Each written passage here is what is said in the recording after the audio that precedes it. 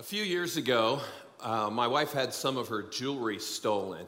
And so we contacted the Lexington Police Department. She met with a detective and he filed a report. And a few days later, we got a call from the detective that they believed they had found my wife's jewelry. It was at a pawn shop here in town. And so we met the detective over at the pawn shop. And Anne was able to identify almost all of her jewelry and was able to reclaim it at that point. All but one ring. The ring that was missing was this ring. Now, it looks pretty expensive, but don't let that fool you, okay? The pawn shop didn't accept it because even though this is a huge aquamarine stone, it's not real. And they knew it, and so they said, it's just costume jewelry. We're not going to accept that. So now, that's my wife's birthstone, and it happened to belong to a great aunt who she was really close to, who it was also her birthstone. So they had all of this kind of in common, and it didn't have any financial value to speak of, but it had great sentimental value to Anne, and she was as disappointed about losing this as she had been about the diamond earrings that I had given her. Go figure, right? Well, we found out because the police saw the surveillance footage from the pawn shop. They knew who had taken the ring, and so through a very close friend of ours who was able to negotiate that ring, Anne was able to get that ring back. It meant everything to her. Our two daughters both were able to wear this ring at their weddings, you know. Something old, something new, something borrowed, something blue. It meant something to them. A connection with family and past. And I can't even tell you what it meant to get that piece of her jewelry back. The word reclaim means to recover or to retrieve something that was stolen or lost. And through this series that we've titled Reclaim, we're going to be looking at this one key point. It's key today, but it's going to be key throughout this entire series, and it's this. It is time to reclaim what has been lost. It is time to reclaim what has been lost. Our study comes from the book of Ezra, as Micah mentioned, and this is a story about the people of God and how they reclaimed several things that had been taken from them. This book was written likely by Ezra, who was a priest and a devoted scribe, who records how God faithfully orchestrated the reclaiming of the temple of God and the city of Jerusalem. Now, I want to give you a little bit of background, and then we'll jump into the text. God's people, before the writing, or during the writing of the book of Ezra, they are in exile from Judah and Jerusalem. Now, we read about this in Isaiah, the 39th chapter, starting with verse 5. It says this: Then Isaiah said to Hezekiah, this is the king of Judah, okay? This is 100 or so years previous to the writing of the book of Ezra. Hear the word of the Lord Almighty. The time will surely come when everything in your palace and all that your predecessors have stored up until this day will be carried off to Babylon. Nothing will be left, says the Lord. And some of your descendants, your own flesh and blood, who will be born to you, will be taken away, and they will become eunuchs in the palace of the king of Babylon. And Babylon is where the people of Judah are. This prophecy actually was fulfilled, as you can imagine. In 605 BC, the Babylonian king Nebuchadnezzar came and deported the royal family back to Babylon. And then in 597 BC, Nebuchadnezzar came and he exiled the entire force of 7,000 fighting men, the army of Judah that was left, as well as 1,000 skilled workers and artisans. And then in 586 BC, he came and looted the city of Jerusalem and the temple. He then burned most of the city and tore down her walls. And finally, he exiled the rest of those living in Jerusalem, with the exception of the poorest of the poor. He left them to take care of what was left of Judah. And God's people now have been living in Babylon in exile for 70 years. And we come to Ezra, the first chapter.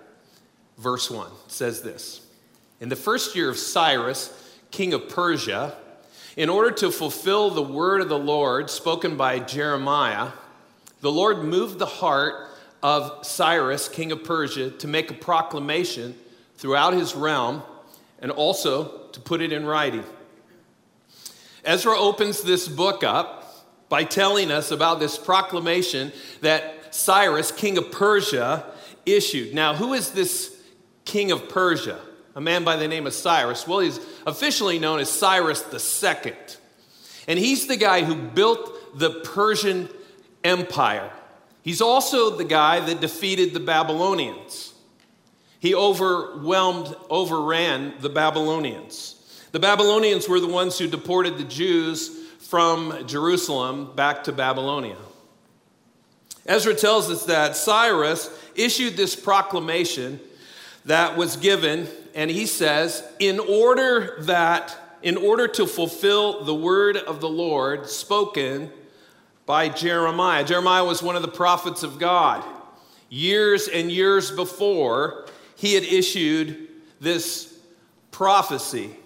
And God uses King Cyrus, a pagan king, to fulfill the prophecy from Jeremiah. It's found in Jeremiah 29, verse 10. It says, this is what the Lord says: when 70 years are completed for Babylon, I will come to you and fulfill my good promise to bring you back to this place. Now, it might sound like, well, that's simple, right? Babylon, everything we all know about. But this is all before any of this exile has happened, that Jeremiah gives this prophecy. 70 years. In 538 BC, Cyrus issues a decree that allowed the Jews to return to Jerusalem and rebuild their temple and their city. Ezra reveals a key reason why you and I can reclaim what has been lost. And it's this: God is in control. Now, I know you may know that, you may have heard it, but this was really important for people who were 70 years in exile. They had to remember that God is in control. And when these prophecies are fulfilled, they know that. God had said that a long time ago, and now it's coming to pass. It's interesting how God managed to fulfill all of these prophecies, how he was able to return his people back to Judah. First, evidence of that is God used foreign kings and nations to carry out his plans. His people aren't getting their hands dirty. He's going to let these foreign pagan kings do all the heavy lifting. God raised up Nebuchadnezzar to discipline his people because they wouldn't repent of their sins. And the prophet Isaiah predicted this, again, 100 years prior. He predicts in Isaiah 45:13, he says, I will raise up Cyrus. We're not even sure, who is Cyrus? He's going to raise up Cyrus in my righteousness. I will make all his ways straight. He will rebuild my city and set my exiles free, but not for a price or reward, says the Lord Almighty. Again, long before it ever happened, they're predicting it. Isaiah predicts it. And that's exactly what happened. God raised up Cyrus, king of Persia, to defeat the Babylonians and liberate the people of Judah. And then Ezra recorded this. At the end of verse 1, pick it up, and then verse 2, he says, the Lord moved the heart of Cyrus, king of Persia, to make a proclamation throughout his realm and also to put it in writing. This is what Cyrus, king of Persia, says.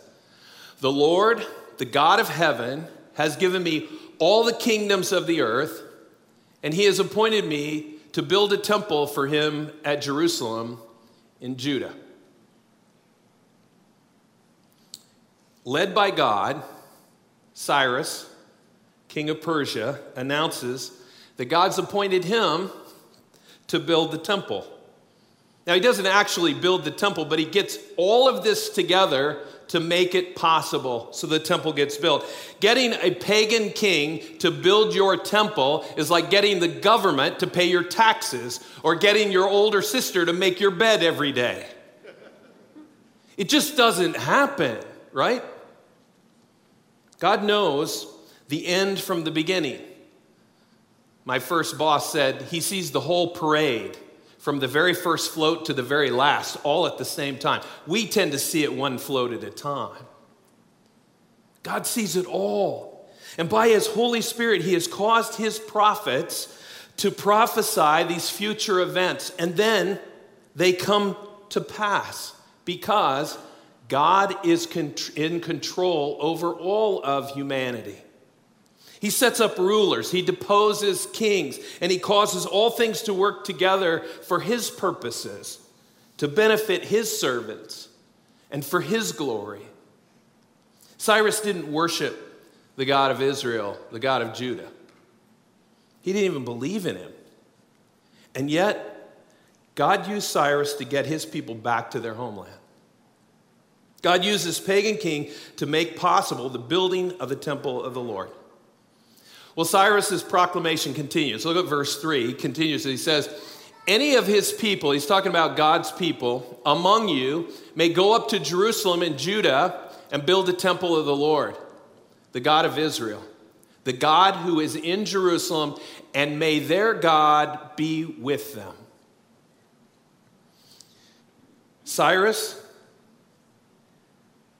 he continues to pronounce this incredible blessing to the exiles that they can go home.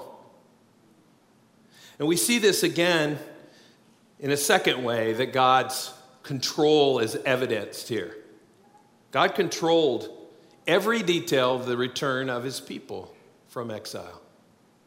God's people, many of them who had lived in a captivity most of their lives, now they hear a pagan king say, you can go home, you can go back home if you want to.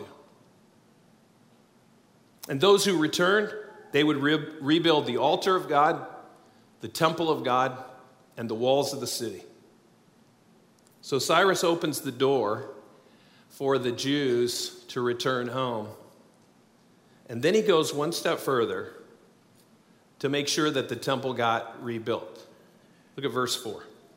His proclamation continues, and in any locality where survivors may now be living, the people are to provide them with silver and gold, with goods and livestock, and with free will offerings for the temple of God in Jerusalem.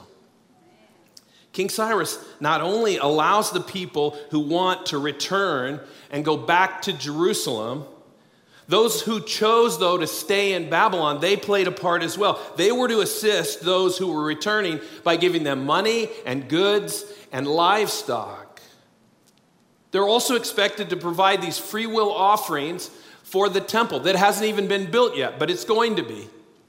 And the entire Jewish community living in Babylonia was to participate in this enterprise. Whether they went back or they stayed, they were to participate in the rebuilding of the temple in order to restore worship to the Lord God Almighty in Jerusalem. And then Ezra tells us how the people responded. Look at verses 5 and 6. He says, then the family heads of Judah and Benjamin and the priests and the Levites, everyone whose heart God had moved, prepared to go up and build the house of the Lord in Jerusalem. All their neighbors assisted them with articles of silver and gold, with goods and livestock, and with valuable gifts, in addition to all the free will offerings.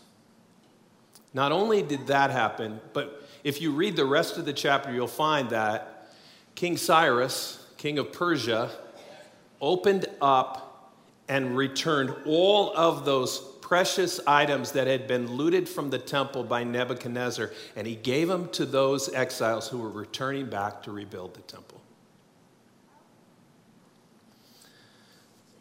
Not only was God in control, but when it comes to reclaiming things that have been stolen, that have been taken, that have been broken, there's another key component in this we see in this story, and that is this: God is faithful. I can only imagine the people in exile for 70 years may have been scratching their heads wondering, is this my ultimate fate? Am I going to die here on foreign soil?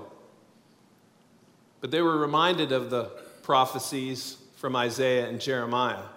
God had been faithful in the past. Surely he'll be faithful again. See, God did all of this because he was committed to his people. God is faithful to keep his word. He's faithful to keep his covenants. He is faithful to keep his commitments. God opened the door for his people to return to their homeland, to reclaim their city, their temple, and to worship the worship of their God. And throughout this series, we will see those returning from exile would not only return, but they would finish the mission that God had given them to accomplish when they return home. And just like the returning exiles, we too have a mission to reclaim. You know, over my study period this past summer, I spent a lot of time reflecting on what we had been through over the course of the last few years. And I started thinking about things that were happening before, and then things that happened during the pandemic, and then things that had happened following it. And I saw that there were so many aspects of the church that were gone. They were missing. Things that needed to be reclaimed. And I started thinking, what were some of those things? You know, during the pandemic, we went through a season where many things changed. Some of them were damaged. Others were eliminated completely. One example of that was the community of believers here at Northeast. One of our values is that we strive for committed community. We believe that life happens best in a biblical community. Ecclesiastes, Solomon says, two are better than one. We believe that. We believe that. You're a source of strength to each other when you come together. But during the pandemic, we stopped meeting together for a while. I mean, we met via Zoom, but you know, we didn't know what we were up against, and so for 15 weeks, we didn't meet in here. Now, I came in here and I preached to an empty room and a camera. Man, that was boring. I was even boring myself sometimes. Thanks for laughing at that. It really speaks to my preaching. I appreciate that.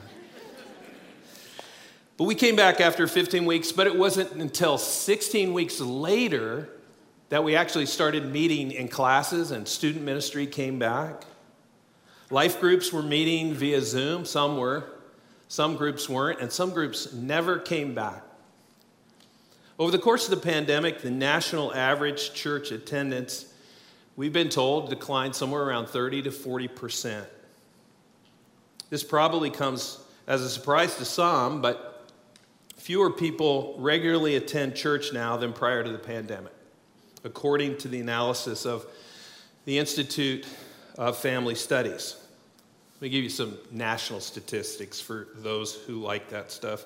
In 2009, 34% of Americans attended a religious service at least once or twice a month. That number fell to 31% in 2020 and 28% in 2021. Our average attendance here in August of this year was 492 people, average.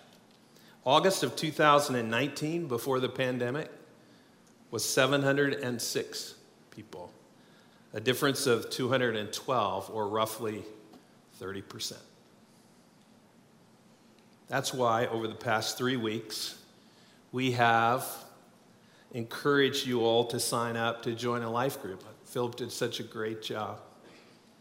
And we want you to be part of the community. Because whether we're 706 or 494, we need each other. We need each other. And so we set out to reclaim community. And we're in the process of that. It's exciting to see. And those of you that have agreed to lead groups, I just, from my heart to you, thank you for doing that. It means the world to us. Thank you. Well, there's another, probably the most serious area that I've struggled with or grieved over has been the decline in the area of prayer. And somebody go, didn't more people pray during the pandemic? Well, you would think. But the truth is that the data doesn't reflect that. The data from the Pew Research Center says that in 2007, 58% of U.S. adults said they prayed every day. In 2014, that number fell to 55%. But in 2022, that number is at 45%.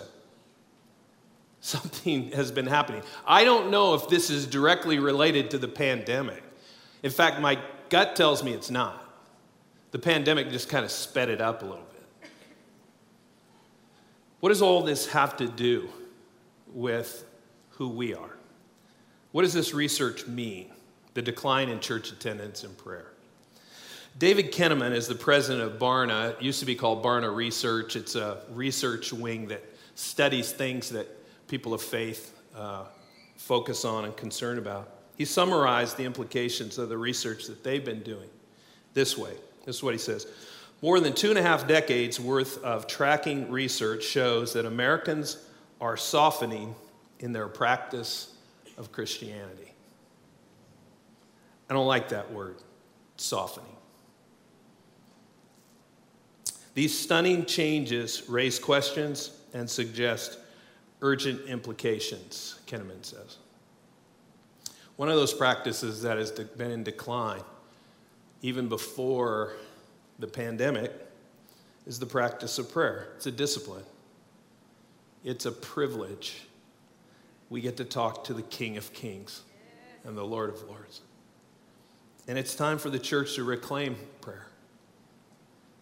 Last year, I had breakfast with a very dear ministry friend of mine. His name is Steve Pearson. Some of you may know him. He preaches at Church of the Savior, which is out on the Fayette and Jessamine County lines. We talked for a little while just about how ministry was following the pandemic, and then we shared how faithful God had been to both of our churches. It's amazing the testimonies of God's faithfulness during a very challenging time.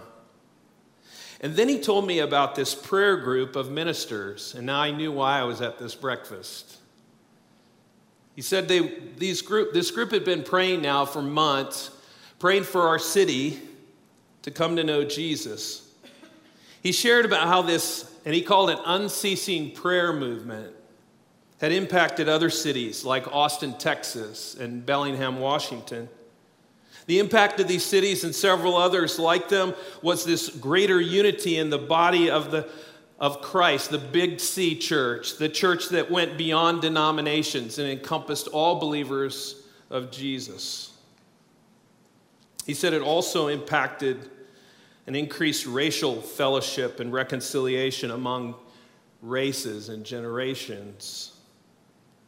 Every great movement of God, I know, has been preceded by people who've prayed asking God to move. And that's what this group was doing. And Steve invited me. He said, we'd love for you to be a part of that.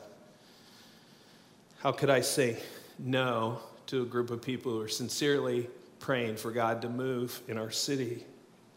So I went and I started praying with these guys, and they had a tremendous impact in my own heart and mind. And I've been praying with these leaders ever since. Why does that matter? I want you to hear what the Apostle Paul had to say in Romans, the 9th chapter. He said, I speak the truth in Christ. I'm not lying. My conscience confirms it through the Holy Spirit. I have great sorrow and unceasing anguish in my heart. For I could wish that I myself were cursed and cut off from Christ for the sake of my people, those of my own race. And then we skip to Romans, the 10th chapter, verse 1, and he says this, brothers and sisters, my heart's desire and prayer to God for the Israelites is that they may be saved. Do you hear Paul's heart? He said, I would allow myself to become the curse if it meant they could be saved.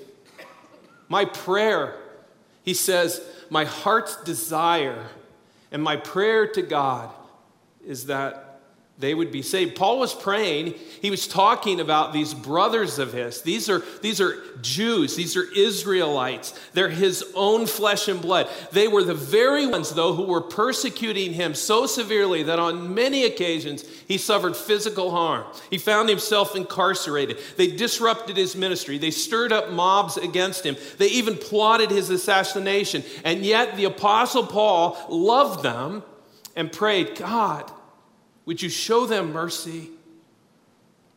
Would you save them? God honored Paul's prayers for the souls of the lost. And many of those people put their faith in Christ. And God will honor our prayers too. We need to pray. Whether for a friend or for an enemy, whether for someone who is moral or immoral, whether for someone you know or you don't know, we should pray for those who live in Lexington who need Jesus. So, we joined this unceasing prayer movement of prayer. You go, what does that mean? I'm glad you thought that, and I verbalized it so that you could ask it. Currently, there are 19 churches that are praying collectively 1 day a month, covering the city for 24 hours. We will take our spot on the wall to pray. We will cover our city with prayer for 24 hours on the second Thursday of every month, starting this month, for 1 year. That's our commitment. Here's how we plan to accomplish that. We're going to cover the 24 hours of praying through 15-minute prayer slots. We've divided the 24 hours into 96 15-minute increments. And I want to ask you to sign up to pray for 15 minutes.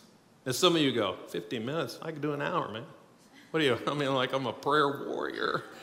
You know, fine. Sign up for an hour. You know, but here's the point. Collectively, all of us, prayer has been on the decline, but that stops here now. We can do something. Some of you are going, that's it? No, this is just the first step. The first step to saying, we're going to cover our city in prayer.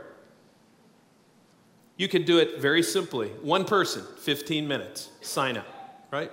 Or maybe a family. And I hope if you have kids and you sign up for 15 minutes, that you sign up the whole family, that the kids become part of this. Our children's ministry said, hey, make sure parents know that our kids need to be involved in this. Don't leave them out.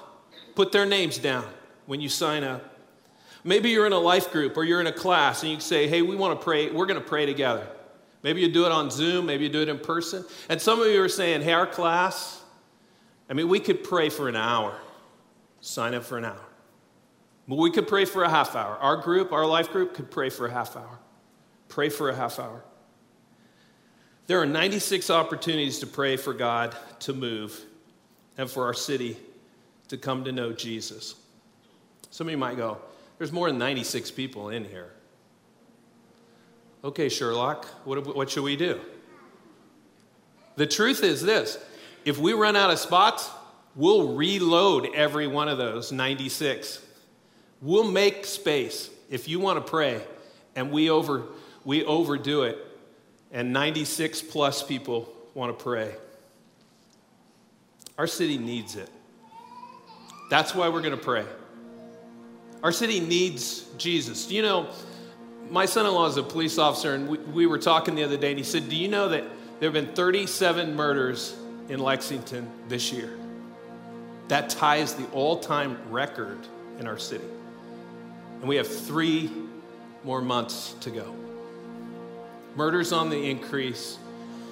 Overdose is on the increase. Marriages are in free fall. Sin is on the rise. Our city needs Jesus. This is a condition of the heart, but it's a condition that only Jesus can fix. We need to pray for our city because Lexington needs Jesus. Lexington needs Jesus. You know, there was a song, had a great impact on me when I was a much younger man. It was written in 1973 by Andre Crouch. It was called Jesus is the Answer. And the chorus is very simple. It's like, I thought about singing it, but I'm going to spare you. Okay? Jesus is the answer for the world today. Above him, there's no other. Jesus is the way. If you don't know that song, you should look it up today and listen to it. In John 14:6, Jesus said basically what Andre Crouch was singing about. Jesus answered, I am the way and the truth and the life. No one comes to the Father except through me. Jesus is the answer. He's the only answer to our broken relationship with God.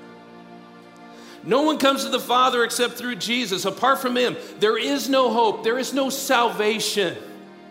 Apart from him, our sins are still in place. He came that our sins that separated us from God might be washed away, paid the price for our sins, that we might have a personal relationship with God. I am the way and the truth and the life. No one comes to the Father except through me. Jesus is the only way that a man or woman, a boy or girl, will ever have a relationship with God. Jesus is the answer for them to be saved. Jesus is the answer for Lexington. Jesus is the answer for our city. Jesus is the answer for the world today. Above him, there's no other. Jesus is the way. Because Lexington needs Jesus, we're going to pray. We're going to extend that group of prayer warriors that meet every Tuesday morning at 6:30. We're going to extend it. We're going to become the 19th church out of the 19. We're the last one to sign up so far.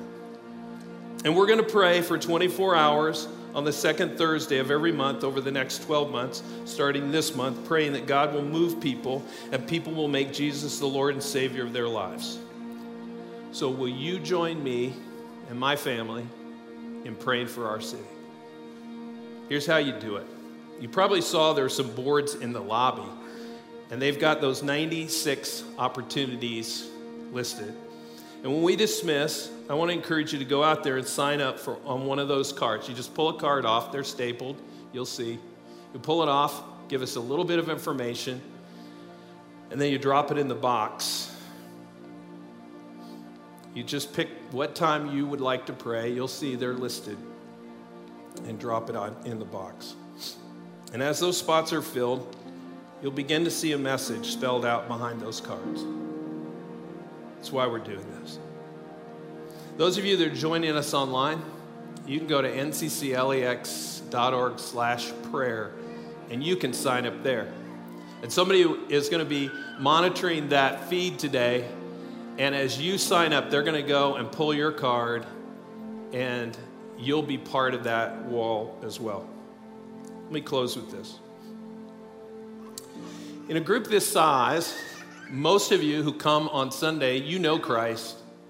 You know him because you gave your life to him at one point in the journey of your life. And here's my hope. If you're here today and you don't know him, you're checking it out. If you've got questions, I'm going to be right down front here. I'd love to chat with you about what Jesus has done in my life and what I know he can do in yours. We've also got some people that will be down front to pray. If you want just somebody to pray, we've been talking about prayer. We're going to reclaim it. You may have noticed over the last month or so that a number of our leaders around here have joined in being part of a prayer team. A number of other prayer warriors, they're just going to be down here. They'll have a little lanyard on you can see, and you can ask them, hey, would you pray with me? And they'll do it. Whatever the case is, we're ready to reclaim prayer. And we're going to take some steps right now to do that. So let me pray, and then we'll finish. Father, thank you. Thank you for loving us. Thank you for joining our hearts together for prayer, rekindling what seems to be in decline. Lord, that stops here today. Help us to be mindful of just what a great privilege it is to come before you, to talk with you. Wherever we are at any time, whatever the circumstances, you have time for us, and you will hear our prayers. And Lord, as we pray, and we pray for our city, Lord, I pray that you will move in this city of Lexington to change hearts. Holy Spirit, will you just move through this city in a way that when we see you work and the harvest comes, we will know that truly was the work of God, the power of God that we were witnessing. Jesus is the answer for our city. So Lord, help us to help those who are far from you to see their need for Jesus. Lord, I pray this in the precious name of our Lord and Savior, Jesus.